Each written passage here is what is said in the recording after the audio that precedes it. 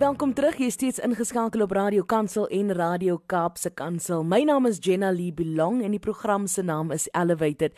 Soos ek vir jou beloof het, dit is nou nog 'n getuienis van 'n COVID-19 genesing. Ons gesels nou met Tania Thomas, al die pad vanaf Trompsburg. Dis 'n dorpie daar, dis kan Bloemfontein in die Vrystaat.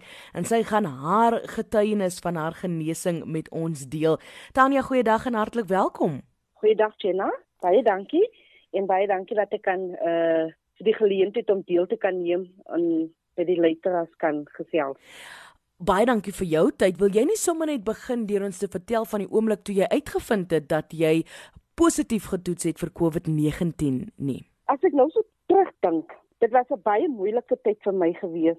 Ek het maar net altyd gehoor van COVID-19 totdat ek dit self opgetel het by die werk. Dit was verskriklik vir my gewees. 'n Hele paar van ons ou mense het dit ook opgetel en dis waar ek dit opgetel het.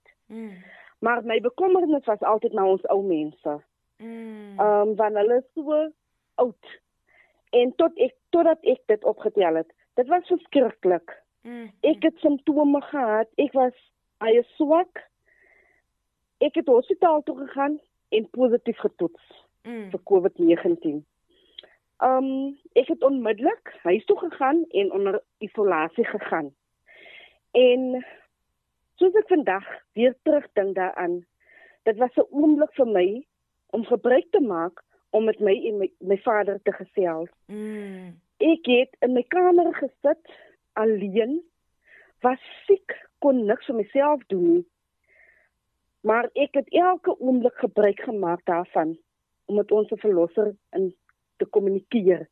Ek het elke dag vir die Here gevra dat hy moet my verlos van hierdie virus, van hierdie siekte. Dit was verskriklik. Ek het lyfpyn gehad, ek het kopseer gehad, ek het koors gehad. Dit was verskriklik. Tania, maar jy sê nou vir my iets interessant. Jy sê dat jy die tyd in isolasie gebruik het om met jou vader te gesels. Vertel ons van die gesprekke tussen jou en God. Ek het weer eens besef dat dit het my herinner dat ons as mens is niks sonder ons Here Jesus nie. Yes. En dat hy ons verlosser is. En dat hy so 'n wonderlike liefde het vir ons as mens, Jenna. Yeah. En dit het my weer eens laat besef dat God is groter en magtiger as alles op die aarde. En ek het vasgeklou en ek het gebid. Ek het elke dag, ek was swak, maar ek het gebruik gemaak van die geleentheid om op my knieë te gaan en met God te kommunikeer en te vra, Here, vat hierdie virus weg uit ons land uit. Here, genees my. Here, wek my weer op uit die siekbed uit. En ek moet vandag kan getuig dat ons Here Jesus in die hemel groot en magtig is. Yes. Want hy het my gebed verhoor, Jenna. En ek het opgestaan en ek het gesond geraak. En vandag kom alle eer net aan God toe. Want hy het my regtig waar, hy het my deurgedra deur my moeilike tyd. Alle eer en lof aan God, soos jy sê, absoluut. Sê vir my, wat sou jy vir luisteraars sê wat dalk positief getoets het en in vrees leef van ek kan my indink dat jy toets positief en jy sien op die media en op sosiale media mense sterf, jy sien mense raak siek en mense is moedeloos. Watter bemoediging het jy vir ander mense wat dalk vandag in die situasie is waar jy was en waarvandaan God jou kom red het? Jenna, vandag kan ek vir ons luisteraars sê dat eerstens wil ek sê dat ons verlosser 'n God van nabyheid is. Yes. En dat hy ons altyd gesond maak. Ons moet net positief bly, ons moet bidden bly en ons moet op ons knieë bly. So vandag wil ek vir ons luisteraars vra dat om nie moed op te gee nie. Yes. Dat baie keer voel dit vir ons dat gebed dra nie krag nie, maar tog dit dra krag. Want ons Here, soos ek sê, is 'n God van nabyheid. Yes. En as ons elke dag bid, dan glo ek God sal ons deurdra. Jy sal nooit alleen voel nie. Yes. Jy is alleen in hy kamer, is jy of in die hospitaal, in die plek waar jy in afsondering is. Maar tog is jy nie alleen nie. So ons luisteraars, asseblief, maak gebruik van die geleentheid om te kommunikeer met jou Vader. Dis die raad wat ek vandag vir ons luisteraars kan gee. dat hulle nooit alleen is nie, dat die Here altyd daar sal wees saam met hulle, want dit het vir my gewerk, en God het my deurgedra. So my bemoedigende woorde vandag vir ons luisteraars is, dat dit vir hulle ook kan werk, soos dit vir my gewerk het. Yes. Om bidend te bly. Bly bidend, absoluut. Dit is die stem dan daar van Tania Thomas, al die pad vanaf Trompsburg in die Vrystaat. En ek wil vir jou vinnig vra, Tania, hier in die groot stede word ons op 'n sekere manier geaffekteer deur die pandemie en selfs ook in klein dorpies, mense verloor hulle werk, mense is in vrees. Ons was vir lank nou in die Grendeltydperk gewees en baie restrictions wat ons gehad het. Wat sien jy daar in Trompsburg? Hoe affekteer hierdie pandemie julle mense? Ja, as ek nou so kan sit en dink, dit affekteer regtig waar ons mense, want daar's baie plekke wat toe is, weens die COVID-19, en ons mense kry swaar. Hulle ly daaronder, die kinders ly daaronder, Jenna. So, dit is 'n baie moeilike tyd, veral in ons klein dorpies in. Is dit so moeilik, want daar is nie werk nie, daar is nie geld nie, ons gemeenskap ly daaronder, ons kinders kry honger. So, as ek net bidend bly, en vir ons gemeenskap ook net kan bid, en dat as hierdie virus dan kan net verdwyn, dan alles is moontlik by ons Vader.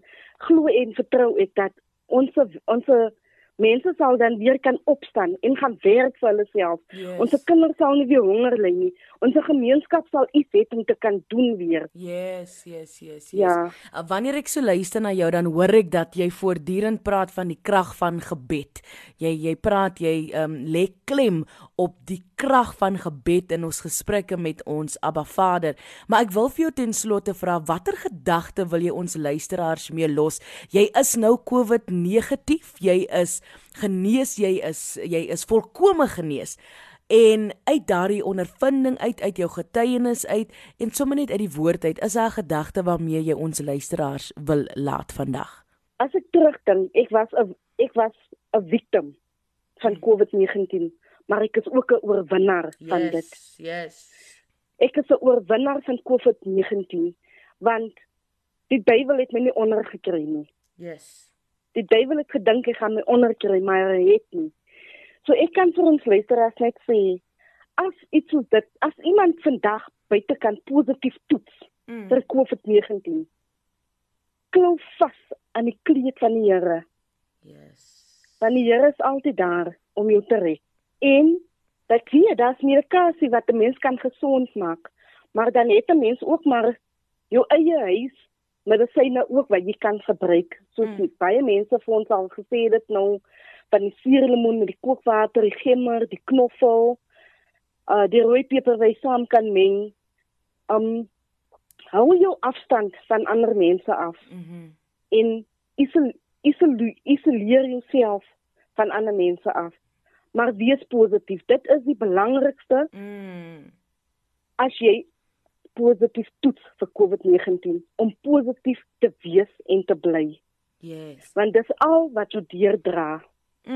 Positiwiteit, ons hoor al hoe meer dat mense wat geaffekteer is deur COVID-19 vir ons sê, bly positief, the battle is the Lord's, and also it starts in the mind. You must make sure you stay positive at all times. Dis Tania Thomas, alipad vanaf Trompsburg, daar in Bloemfontein. Tania, jy is ons heel eerste gas van Trompsburg hier op Elevated, so ons is baie geëerd.